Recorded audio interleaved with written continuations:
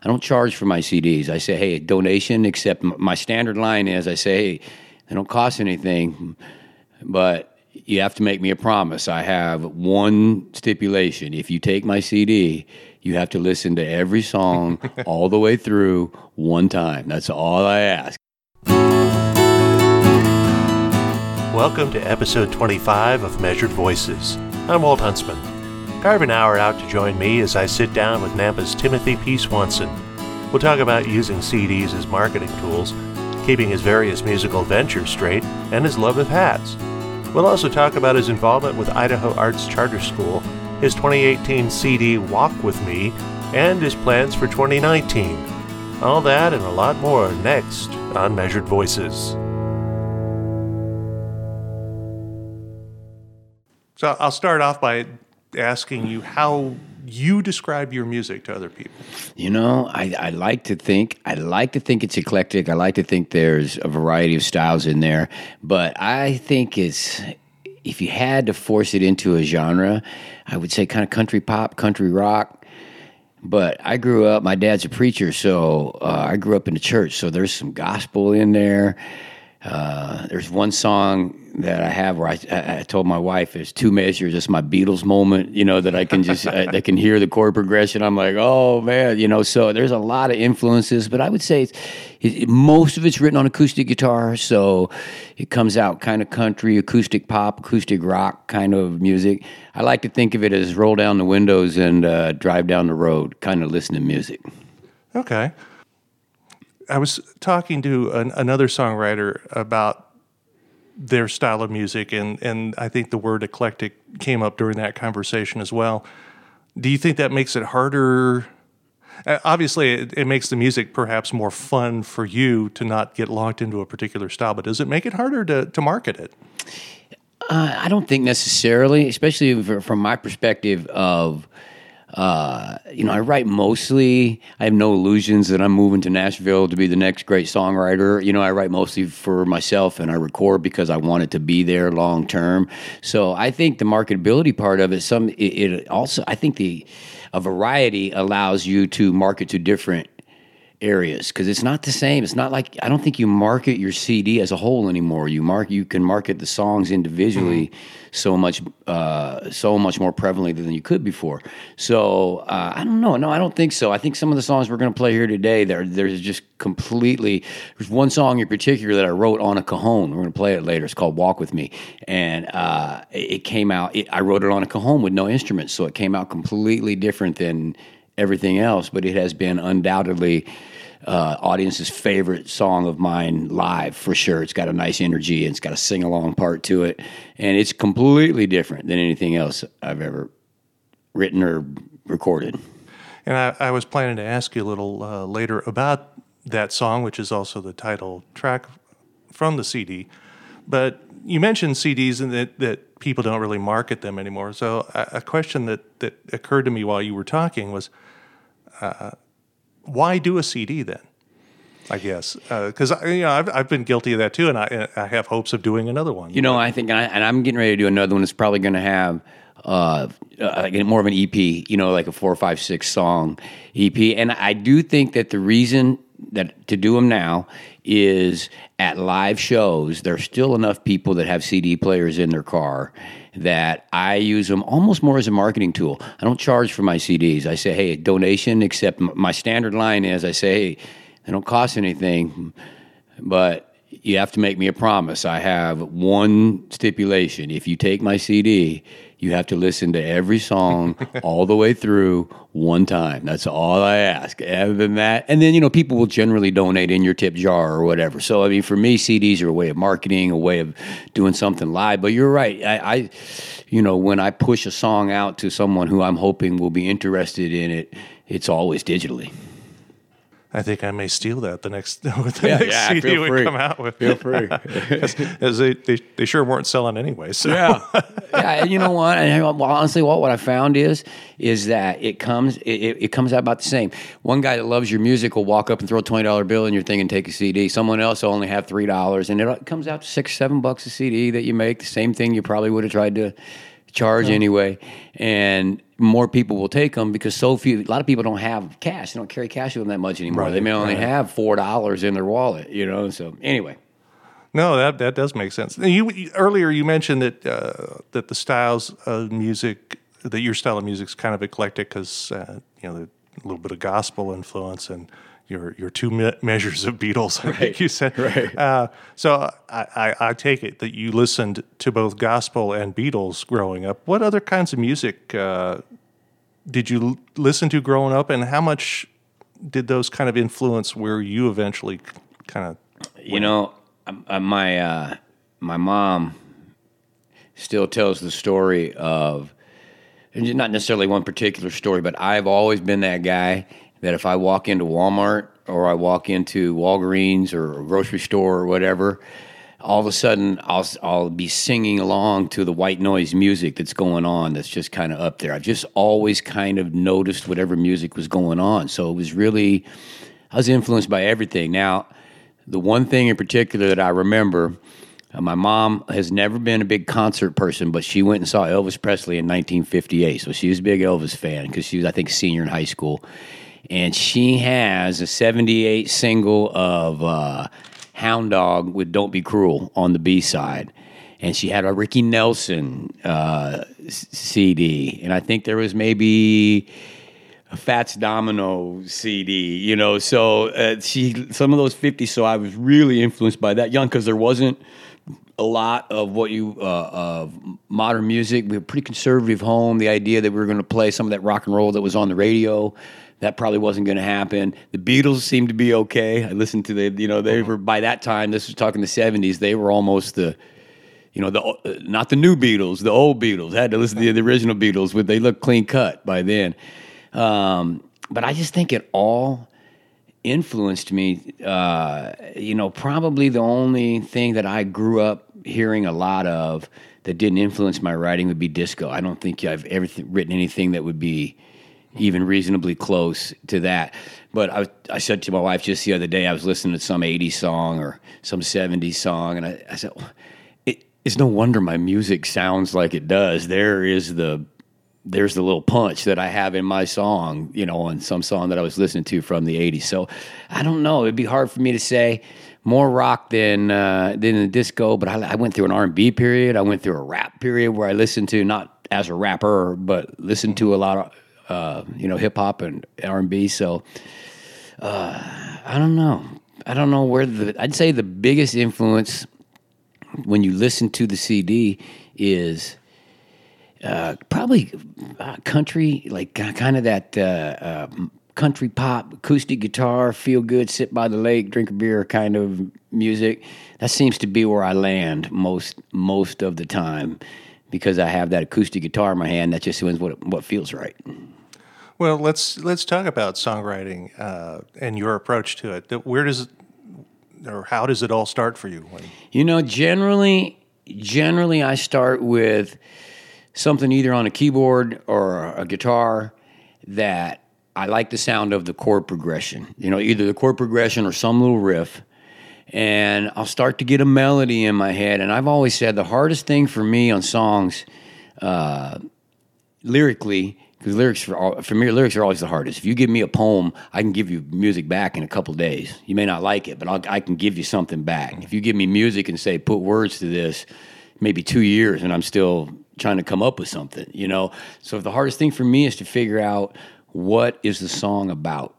Once I figure out what the song's about, then I can write lyrics based around that theme. And that's always a challenge for me because I don't start with the lyrics. I don't necessarily start with the song idea of, okay, I'm going to write about sunsets. Now here's my song. It'd be more along the lines of, here's this cool little riff. What would go in here? And eventually I'll come up with either a line or a concept or an idea, and then I can build lyrics from there. But it always starts for me with some kind of rhythm or some kind of chord progression or some kind of thing I like on the bass guitar, and usually builds from there. I build musically first. Do you ever have songs where you've gotten that chord progression or that riff and you're playing it and it sort of tells you where it's going? Yeah, or what it should be. I think I know what you mean. And what I'll do sometimes is I'll be playing this progression, trying to get something, and halfway through the progression, I'll sing. The perfect line will fit right in there. Now that line will just at that moment be completely random. You know what I mean? But just all of a sudden that sound seems to be the perfect fit, and I can say, oh, okay, well maybe. Okay, what can I rhyme with that a little bit later? And now all of a sudden you have 2 or 3 phrases, and you say, okay, and now I can start to see where this song is going to be, what it's going to be about, where it's going. But yeah, absolutely. I think there's times. One of the songs I'm going to play later, the first line, I was out in the backyard playing the guitar, and literally I had this little riff that I was playing, and I thought it sounded really cool. It was nice outside. I was just kind of standing outside playing guitar. My kids were playing on the swing set, and I was just kept playing the progression over and over and over. And all of a sudden I said, the sun was setting in the evening. I was watching my baby girl, which is what I was doing.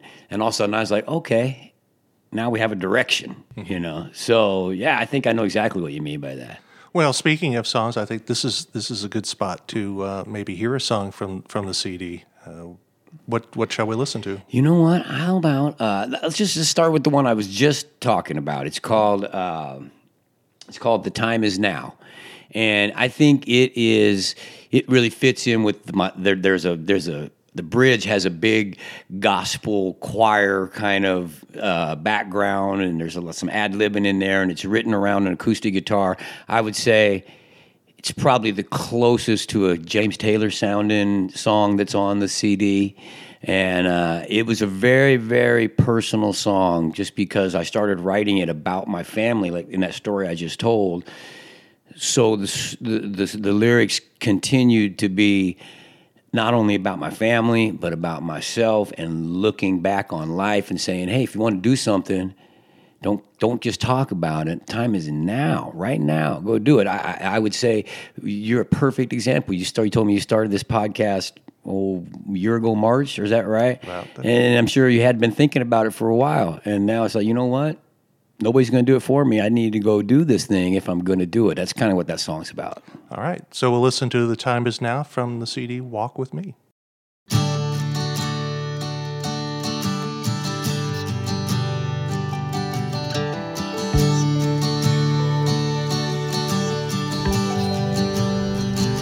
The sun was setting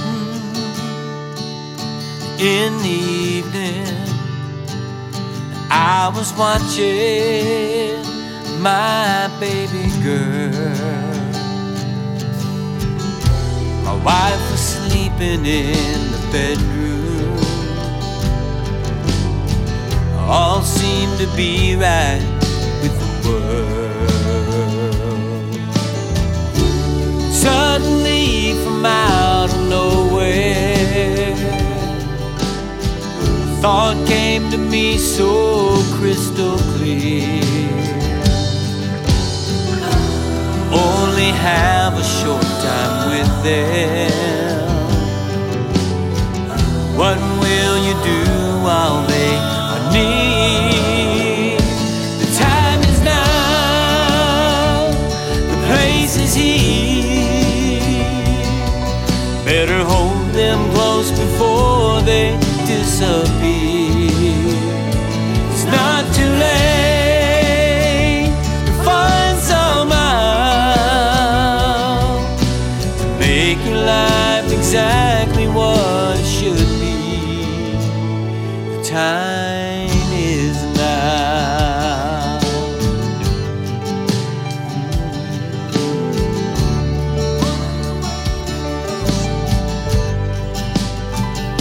Like everybody, I spend time dreaming about the things I might have done. If only fate had been kind to me, might have had my day in the sun. But lately my mind's set to wondering about remembrance from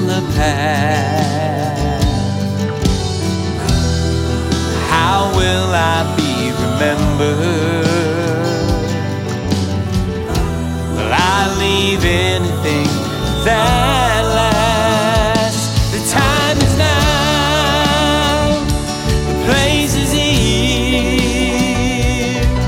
Better live those dreams before they disappear. It's not too late to find somehow to make your life exactly what it should be. The time is now. What are you waiting for? What are you waiting for? What are you waiting for?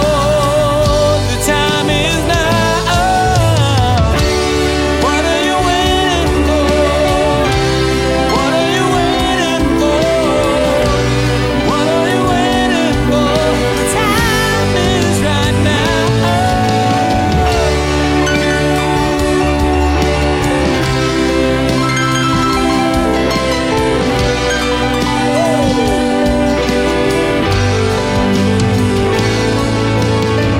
What are you waiting for? What are you waiting for? The time is now. The place is here. Better live those dreams before they disappear. It's not too late to find somehow to make life exactly what it should be.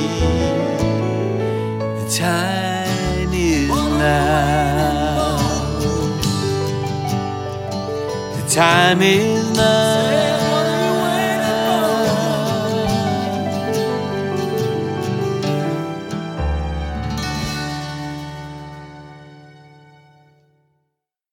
Now, in addition to the solo work, you've got your fingers in a lot of different musical projects. Talk about some of those, and how do you keep them all straight? My wife makes fun of me because I keep it straight on a calendar on the wall, and I write it old school wise. I do have a Google Calendar too that you can get. Oh, my website! I'm so proud that I actually have a website now, TimothyPSwanson.com. You can go to that website and find out where I'm playing and what I'm doing. But it is it's helpful. I mentioned to you this before we came on the air, but I'm in a band called High Street, and it's a very active band. We play all over the West Coast. We played in California. We've played in North Dakota. We've played in Canada. We've gone to Hawaii twice. We play in Oregon and all over the West. And I don't book that band, so when I get those calls, those dates fill in, and they fill in several months ahead. And then I try to fill in the holes with whether it's a songwriting gig. I'm a dueling piano player. If you guys know what dueling pianos are, I play at the Brickyard in downtown Boise sometimes. And then I got a buddy of mine named Bobby D, who we just went to North Dakota and we just played dueling pianos in Florence, Oregon for New Year's Eve. Play acoustic guitar with a couple of friends. We call ourselves the Wednesday Night Band because we play every Wednesday night. We're not very creative guys there, but that's every Wednesday night at a place called Divine Wine in Meridian. And I just have managed to stay busy, and I think the reason is I'm lucky. I tell people all the time, I'm not a master of any one instrument, but I can play several fairly proficiently, and that has allowed me to stay busy as a musician because I have different things that I can go do. Okay. Now, in addition to that, you've also been known on occasion to host jam sessions. You've also been involved with the Idaho Arts Charter School, and this seems like a good spot to talk about the school, your involvement with it, and what in your mind makes it a unique kind of place to be. It started with, I have to credit my wife, Christine, that for putting our kids in the lottery. The Idaho Arts Charter School, it's a public school. Anybody's eligible to go, but there's only a certain number of spots available, so they hold a lottery every year.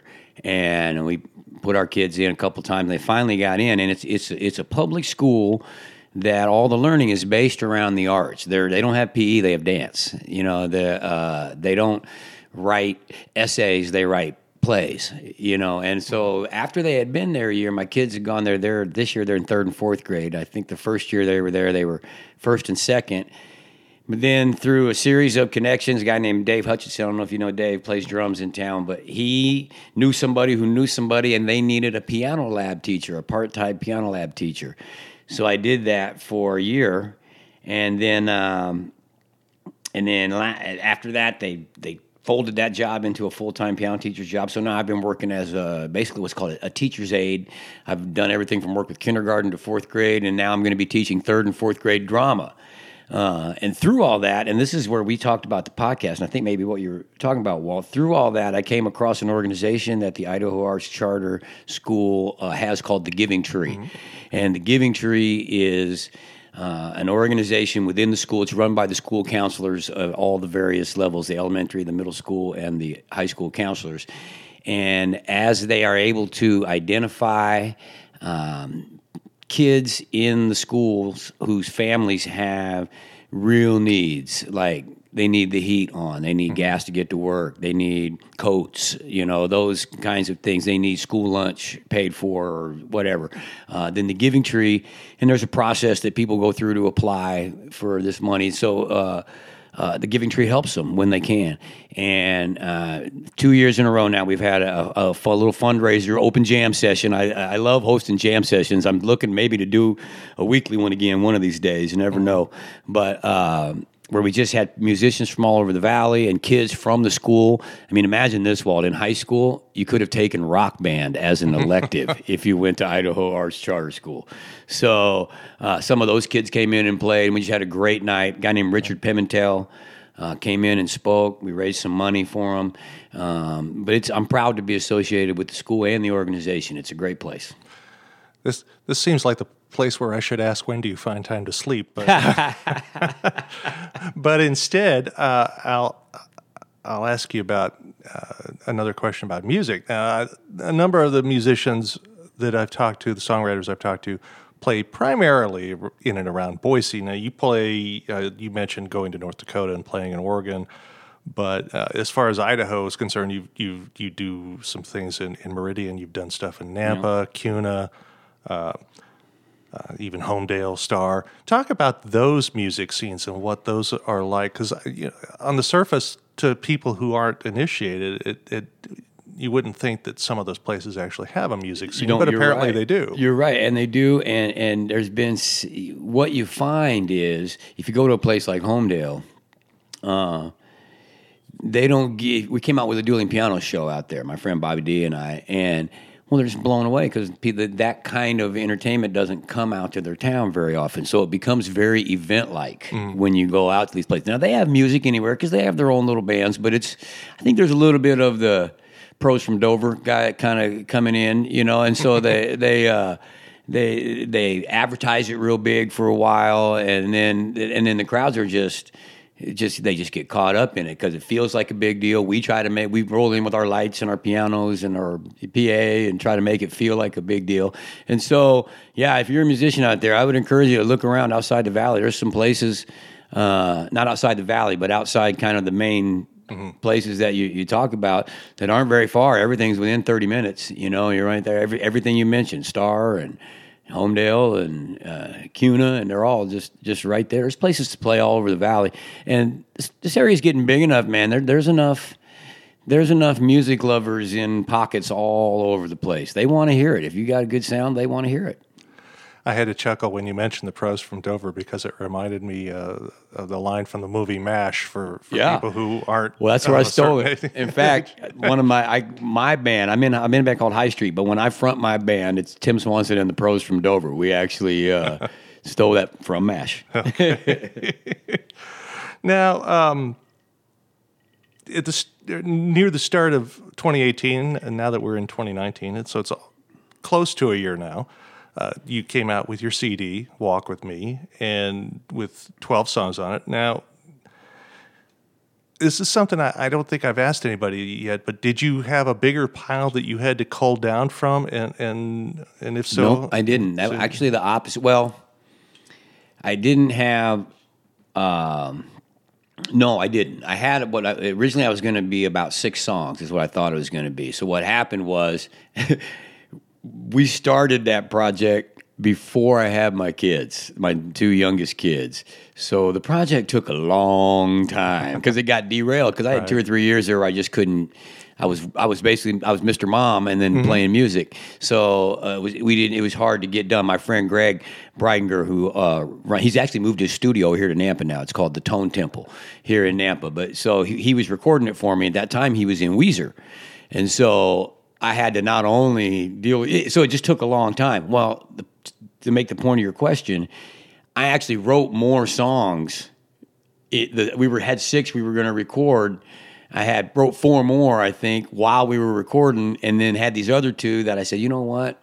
I wasn't going to put these down, but we're doing it now. Let's just go ahead and put it. So there's, so no, I'm not prolific like that. I wish I was. I wish I was that guy that wrote 6, 8, 10 songs a month. But I'm not. I have a tendency to go through phases where I write a bunch of songs over a period of 4, 5, 6 months, write 4, 5, 6 songs, and then not write for a while, fiddle around with lots of ideas, and not finish the song. I got a lot of half songs and ideas that I need to sit down where it's quiet and finish it because that's what I need. When I get to the end of a song, sometimes I just need to really get away. I can remember when I was in Bend, Oregon, playing with High Street.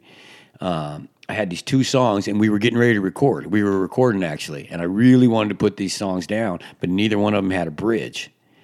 And so I told my wife, when I go down to Bend, I'm there all weekend. There's nobody around. I'm going to take my guitar. I'm going to go out to this place called Smith Rock, which is a state park. If you ever go to Bend, Oregon area, it's out on the Redmond. It's just great. Seen it. Oh, it's beautiful. So very easy to go find a place by yourself because it's a big, open hiking area.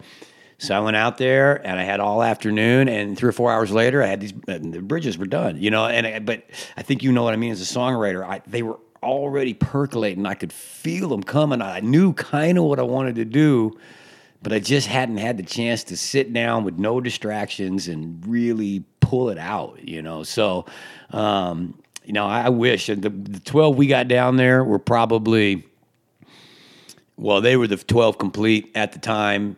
There was probably another 6 or 7 that maybe I could have fleshed out, but I'm not that guy that had to go pick from 30 songs and decide which one to put down.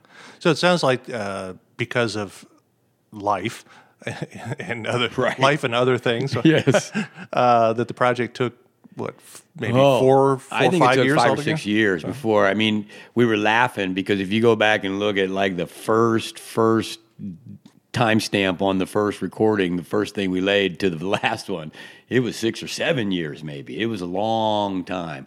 And then what I did is we were just kind of doing it little by little by little by little. And then what we finally did was I sat down with my producer, Greg. We looked at what we had. We looked at what we had left to do. And I said, okay, let's just put in. And then for the last 6 months, I was out in Weezer 3 or 4 days a week. You know what I mean? So we kind of had built all this stuff over 4 or 5 years. And then then we were really out there. At that point, we were trying to finish it. So let's talk about, I was going to ask you how long to talk about the actual studio experience and how that all works. But let me go back to that last 6 month period, and you were out 3-4 times a week. Roughly how many, was that like an 8-hour day every time you went out? Or you know what? Let's see. Well, the drive out and back added to it. So if you count that, take about an hour to get there. Right. We would record generally from 3 to 4 hours. That didn't mean recording the whole time, but just whatever we were doing, whether it was mixing or recording or whatever it was we were doing, be 3 to 4 hours.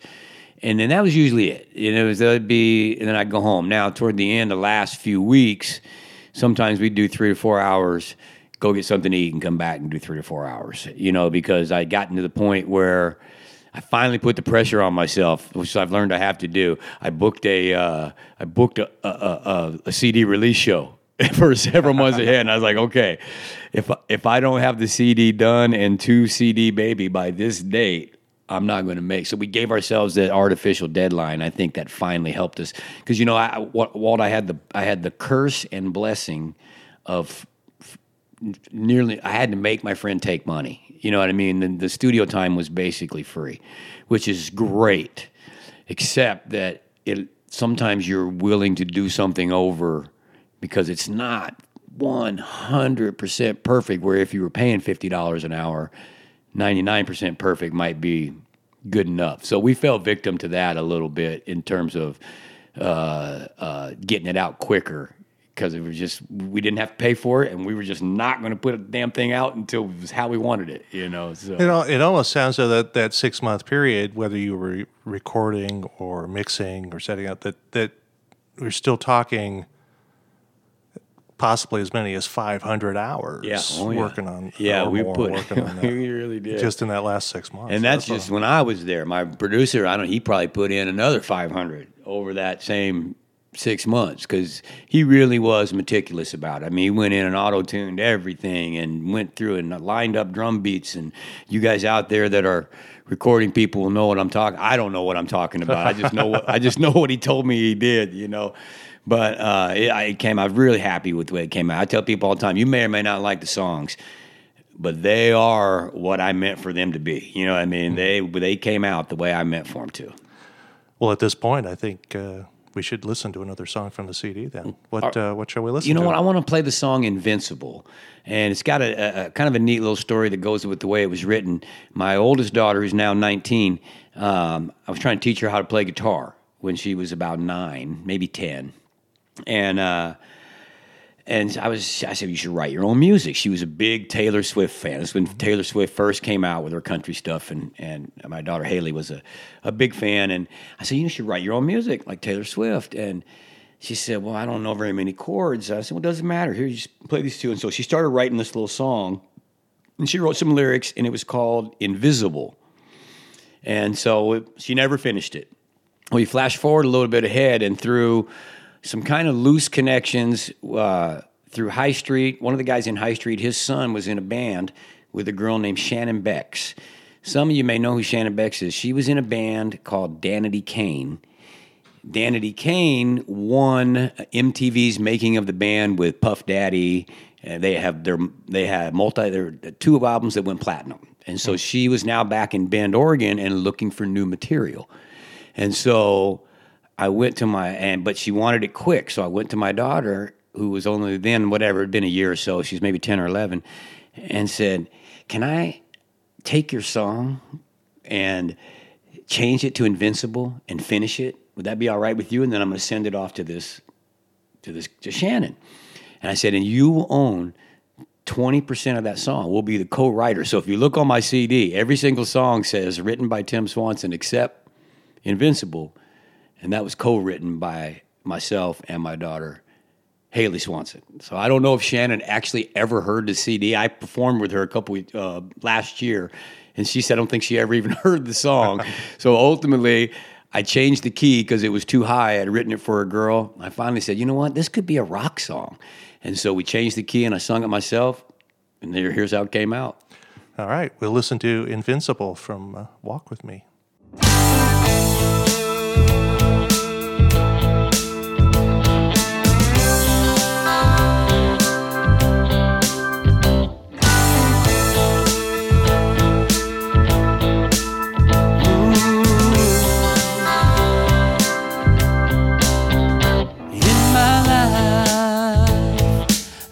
Knocked off track.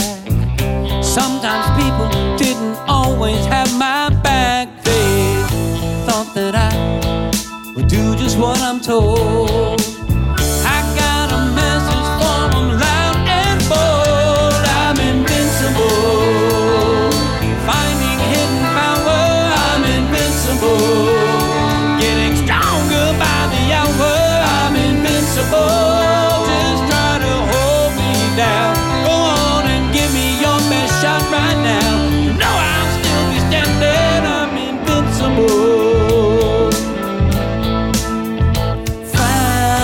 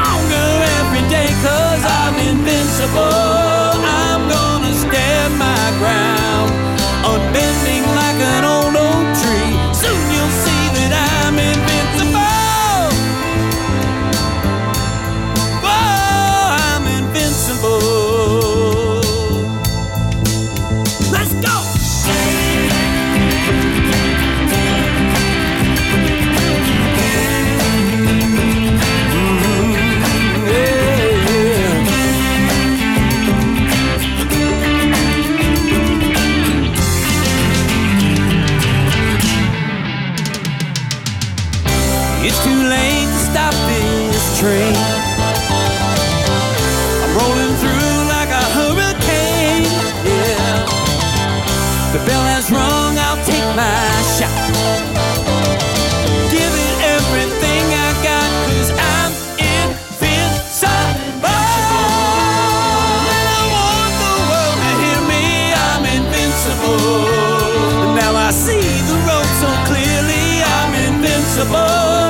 I'm gonna stand my ground like mighty Kilimanjaro. Soon you'll know that I'm invincible. I can feel the river flowing, I'm invincible. And now I know just where I'm going, I'm invincible. Don't try to hold me down. Go on and give me your best shot right now. You know I'll still be standing, I'm invincible. So coming out of Invincible, I want to talk about the CD in general. The title's Walk With Me. Talk about that title and how that... You know, the CD was almost titled Invincible, and that had always been what I was gonna go with. Walk With Me was one of the songs I was talking to you about earlier that I wrote while we were in the recording process. It wasn't necessarily supposed to get recorded. And the way that song in particular came around, my friend Jeff Webb, who's a drummer, had come over for rehearsal, and he'd left his cajon here, the big drum box, and he's got a big one. And there was nobody in the house, and I've been one of the first times I'd ever seen cajons was when he brought one. So I got on the cajon right here in this room, actually, in this piano room, and I just kind of got this beat going.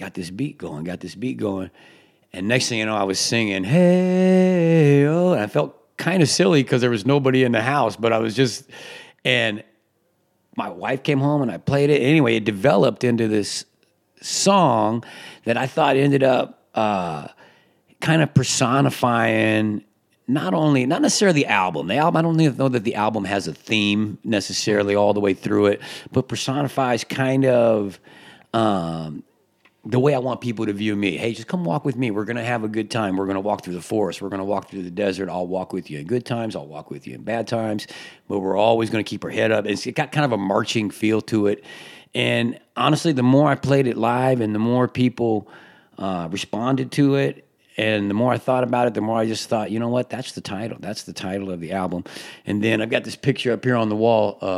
A girl I met. It was kind of funny. I never actually met her, thanks to the power of the internet, until she handed me the artwork. So I went and, through a friend of a friend of a friend in Facebook. Her name's Lisa Benoit, and she's a great artist. So she drew that for me, and then we shrunk that down for the album cover. And I told her. I said, okay, the guy's walking. He's walking through a desert. He's walking through a forest, and he's walking by a river. So there's no real geographic place in the world that you have this. Right. So just kind of put it all on there. So the cover is just this guy kind of walking in all these environments out there. He's got his guitar, and I just felt like, you know what? That's me. That's the album. Okay. And he's got a hat on, which I know you have an affinity for hats. I do. As do I. I do. I am the hat guy. You have several songs on the CD that either directly or indirectly seem to be about family. A song about one of your daughters that we played, one that we played earlier, and I think there's another one that's possibly even more directly about one of your daughters. What role did your family play in the whole CD process? Well, the song you're talking about is called Haley Beth. That's actually the name of my oldest daughter. That one is directly personal to her. I wrote that when my first wife and I split up, and she was only 3 or 4 years old. So we wrote that for her. So that was actually a song that had been around for a long time. And the other one is I've Hit the Big Time, which is kind of a family-oriented song. The hook is I've hit the big time, but if you listen to the song, what you hear is that the singer is saying, because I have my family, because I'm close to my friends, that is what has made me hit the big time. And I just think that those songs come, I'm a family guy. I'm a family guy. I'm a spiritual guy, an emotional guy sometimes. I told my daughter the other day, she was saying she cried at the Little Mermaid, even though she'd seen it 50 times. And I said, you know what? A really, really well-crafted commercial will make me misty-eyed if they do it just right, you know? So I'm kind of a sentimental guy. And I'm actually writing songs right now for both my other daughters. You know what I mean? I just think that there's something about crystallizing how you feel about your family into music and into the structure of a pop type song that makes it special. It makes it stated in a different way. You know what I mean? You're saying, because you can't just say, hey, I love you so much, you're my daughter. You have to kind of find a way to put it into words that still make a song but still say what you want to say. So I think those come out special. At least I hope so.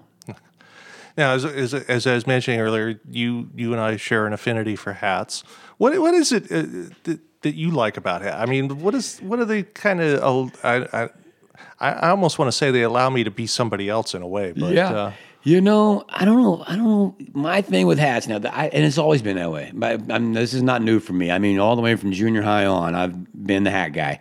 In fact, when I graduated from high school, I snuck in. At that time, I was into like those fishing hats, like the Gilligan kind of fishing hat.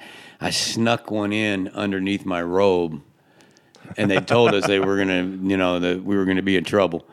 But I snuck one in underneath my robe, and so right when they called my name, I took my cap off, and so the picture of me shaking the hand of the superintendent is in my fishing hat.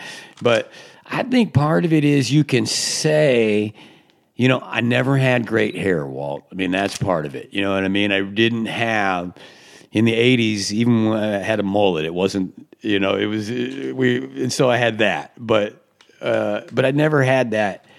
And what I liked about hats, I think kind of what you're saying, being somebody else, is that you could show a different type of personality without saying anything. You know what I mean? If I was wearing a hat that I remember in high school, I had this cap. It was a blue baseball cap, but it was a parrot. It had a big nose, Toucan Sam, huge. It was just ridiculous. Googly eyeballs on it. You wear that, you're saying one thing about yourself. If you wear a baseball cap backwards, you're saying something else about yourself. If you wear a fedora, you're saying something else about yourself. And I think that I've always liked that. You can just kind of, I've told my daughter before, I've been 51 years old. I've spent 51 years in pursuit of being cool, you know what I mean? And so I just keep trying and keep trying and keep trying. And so, and then once I got to playing music full time, I just liked my hat. My hair would get sweaty, and I just didn't like the way it looked. And I was just, I just feel like the outfit's not complete without the hat. I understand. I've got a few years on you, and I'm still trying to be cool. But I have a blue and black pork pie hat that I wear when I perform, and it allows me to I guess sort of get that 10% of my personality. Yes. That's the extrovert out there, so that I can get into the performance a little more. Yeah. Now, when I was looking back through some pictures on your Facebook page, and I think that was my main source, I saw a variety of colorful, flashy outfits for various occasions. Would it be fair to say that even though you take the music seriously, that maybe you try not to take yourself too seriously? Oh, I would hope so. I hope anybody that knows me would say Tim doesn't take himself too seriously, and a lot of times may not even take the music too seriously, especially when I'm doing, like, for example, this is why I was so excited about this. I'm getting to talk about my own music here. Mm-hmm. 95% of the time I'm playing covers. I'm playing other people's music. And my philosophy has always been that once you go into the playing covers, when really it's not your music. You're just using that music to entertain whoever's there. So for me, it's always been about the performance and about the entertainment. I want the music to be good. I try to surround myself and make sure that the people I play with are good players so that the band is good. But I also know, like, for example, the band I was talking about, High Street, we're a good band. We're a very, very good band musically. We've got horns and we've got some great players. But what we have that other bands don't have, and some of the reasons we get to play some of the gigs we play, is we have a look. We have a visual show, as well as, I mean, not only are we dressed up right, but we've got little dance steps that we do. Everybody's wireless. You look up in the stage sometime, the only guy on the stage will be the drummer. Everybody else is out in the audience dancing around. So I treat gigs, I've used this line before, but I treat gigs where I'm doing cover music as if all these people here, whether it's 20 people or 200 people, treat it like they're at my house, they're in my living room, and I'm hosting a party, and I just want to make sure everybody has fun. That's what I'm trying to do. And I think when you take that perspective, you don't get caught up in the bass player didn't play the right chord on the bridge, and that drummer played it too slow that time. And I've played with guys, and it's just like, I'm like, hey man, come on. We're playing Leonard Skinner, you know what I mean? It's not our music, so let's just play it and have fun. Well, I wasn't going to ask about covers, but since it has come up, I'll ask one question. When you're looking at covers that you think you're going to do either solo or with the band, or what kinds of things do you look for? It depends. If it's for High Street, it's the number one criteria is, can people dance to it? Doesn't matter if it was written last year or in 1950. Are people going to be able to dance to it? When I'm playing on my solo gig every Wednesday, I'll text guys, hey, let's try this song or that song this week. At that point, I'm usually doing one of two things. Either I'm trying to fill a gap, like my 90s game is not very strong. I can play a lot of 50s, 60s, 70s, 80s. I can even play stuff from this century, but I don't know many 90s. So maybe I'm trying to add to my repertoire, or I've just found a song and I think, man, this is a cool song. Most of the songs that I learn and get added to my repertoire come from people requesting them. Something I may not have ever thought about playing. And so I've always been that guy that's willing just to pull it up on the internet, and if I'm familiar with it and I can see the chords, give it a shot. And 3 out of 5 times, my guitar player and I look at each other and go, oh man, we should keep playing that. You know what I mean? And so there's a song called No Roots by a girl named Alice Merton that came out last year. First time I heard it, I was like, oh, we got to play it. So if it's for a band, it may serve more of a purpose. If it's playing more on a solo or like little combo thing, then it's just if it interests me. If it's something that either some older song that I've never played, like the song right now I want to learn is Reminiscing by the Little River Band. Yeah. I haven't got there yet. Because I'm going to have to sit down and actually figure it out, But I only want to play that because I've never played it and I've always loved the song, and you can't just sit, at least I can't. I have a pretty good musical ear, but that song changes around so much. Right. I can't just sit down and kind of fake my way through it. I'm going to have to actually sit down and learn the song. That's one of the reasons I have my wife. She finds the goes and she pulls finds up the chords or figures out the chords That's and all it. that. And you were mentioning if people request a song, then you'll look it up. That's why we have Puff the Magic Dragon of all songs in our repertoire. We play it And I bet it's a hit every time. A couple times a year at Emmett Farmers Market. We had one of the vendors ask for it, great. so it's now. As we're recording this, we're just into 2019. If you can, not that anybody can ever predict the future, but if you had your crystal ball, what kinds of things do you see ahead in the new year for you? We're probably February, late January, February, we're going to go back in the studio. I said my friend Greg, he moved his studio at the Tone Temple. He moved it over here to Nampa, so now it's only 5 minutes away. So it's going to be a little easier to record. And hopefully we have streamlined our process. By the time we got to the end of that CD, we could get a song done in a week, where before it would take us a month, and so, but I want to record again. I have my show. I don't know if you've ever seen it, but I have a show. It's called A Walk Through the 80s, and it's all 80s songs, and I change costumes. It's kind of set up like a Vegas showroom type show, not necessarily a dance show, but because I got a Michael Jackson jacket, and I've got a fake mullet that I wear, just this real kind of cheesy thing that I'm hoping to market to some casinos. It's kind of set up for that kind of thing. That's we just got the promo video done for that, and I'm hoping that this is the year we can get that going, because those are, like we were talking about earlier. Once you go to the covers, really you're just trying to entertain and make money. I'm a professional musician, and so that's Right. That gives me, I kind of feel like I'm at where I'm going to be financially if I keep doing what I'm doing. So if I'm going to make any more money, I got to get some kind of whatever that next level is. And that next level is out there in those casino showrooms. And I was inspired. I went and saw, High Street was playing a casino. We were playing a private party. And in the showroom was this group of kids, and they did a Beatles tribute band. And the first hour they would do the old Beatles, and then the second hour they would do the 70s Beatles. And I got to talking to them. I found out what they were getting paid, and I was like, oh, I got to come up with an idea. I don't want to be a tribute band. I don't want to play the Eagles songs every night. So we came up with this idea of, my buddy and I was talking about, you know what? We already know all these. We already play all these 80s songs. We don't have to learn anything new. We just have to package it into a show of some kind. So I'm hoping to get that off the ground.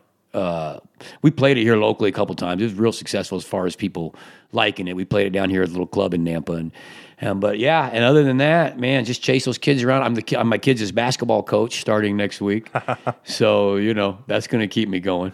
I was thinking as you were talking about being an Eagles tribute band, that would be kind of hard because you'd have to break up every so often and then come back together. And get in fights on stage. Yeah. So we've talked a lot about the CD and some of the other things you are hoping to do in the coming year. What else, if anything, should people know about you and your music? Well, I don't know. We've covered a lot. I would say that the big thing that people need to know, or not need to know, that I want them to know about me, whether it's original music, whether I'm playing with the Idaho Songwriters, or whether I'm playing covers with an acoustic band or a band. I wouldn't say I want people to know. What I want people to say when they walk away is, man, that was fun. That was really fun.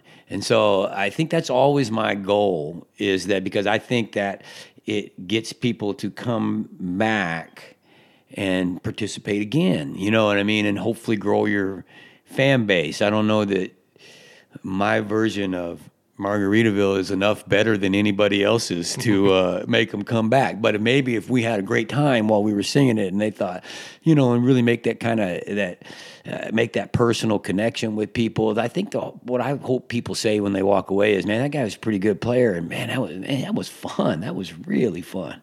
Well, let's end with one more song, I think. I think we're going to end with the title track, Walk With Me. I mentioned earlier, it is completely different than anything else on the CD or anything else I've ever written, because it was written without any chords. It was written, that beat you hear, and actually the cajon that I wrote it on, we took that into the studio and used that to record. And it's got a tenor mandolin on it, and a banjo and some shakers. It's really just kind of a rhythmic, fun, sing-along song. I hope you guys love it. Walt, thank you so much for having me here. This has been fun, and we'll end with some fun. The title track from the CD, Walk With Me. All right, everybody, here's a brand new song. I want you to sing it with me, all right? I'm going to teach it to you. Here's the hook. It goes like this. Hey-oh. Hey-oh. Hey-oh.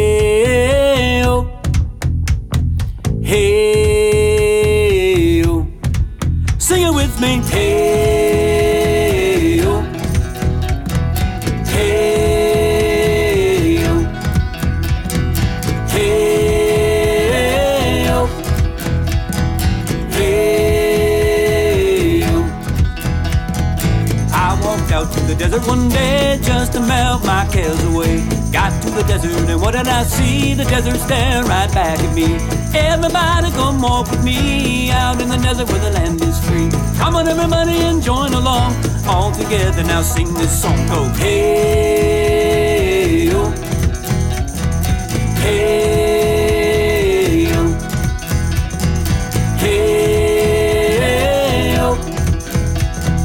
Hey-oh.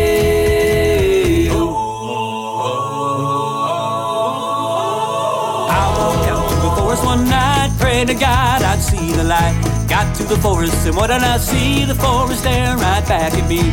Everybody come walk with me out in the forest where the night is free. Come on everybody and join along. All together now sing this song. Sing it. Hey-oh. Hey-oh. Sing it, sing it. Hey-oh. Hey-oh.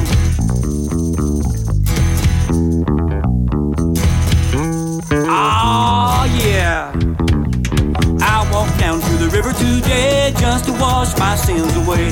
Got to the river and what did I see? The river stare right back at me. Everybody come walk with me down to the river where souls are free. Come on everybody and join along. All together now sing this song. Sing it. Hey-oh. Hey-oh. Bring that bass on back. Hey-oh. Hey-oh. All together now. Hey-oh. Hey-oh. Walk with me. Hey-oh. Hey-oh. Walk with me. Hey-oh. Walk with me. Hey-oh.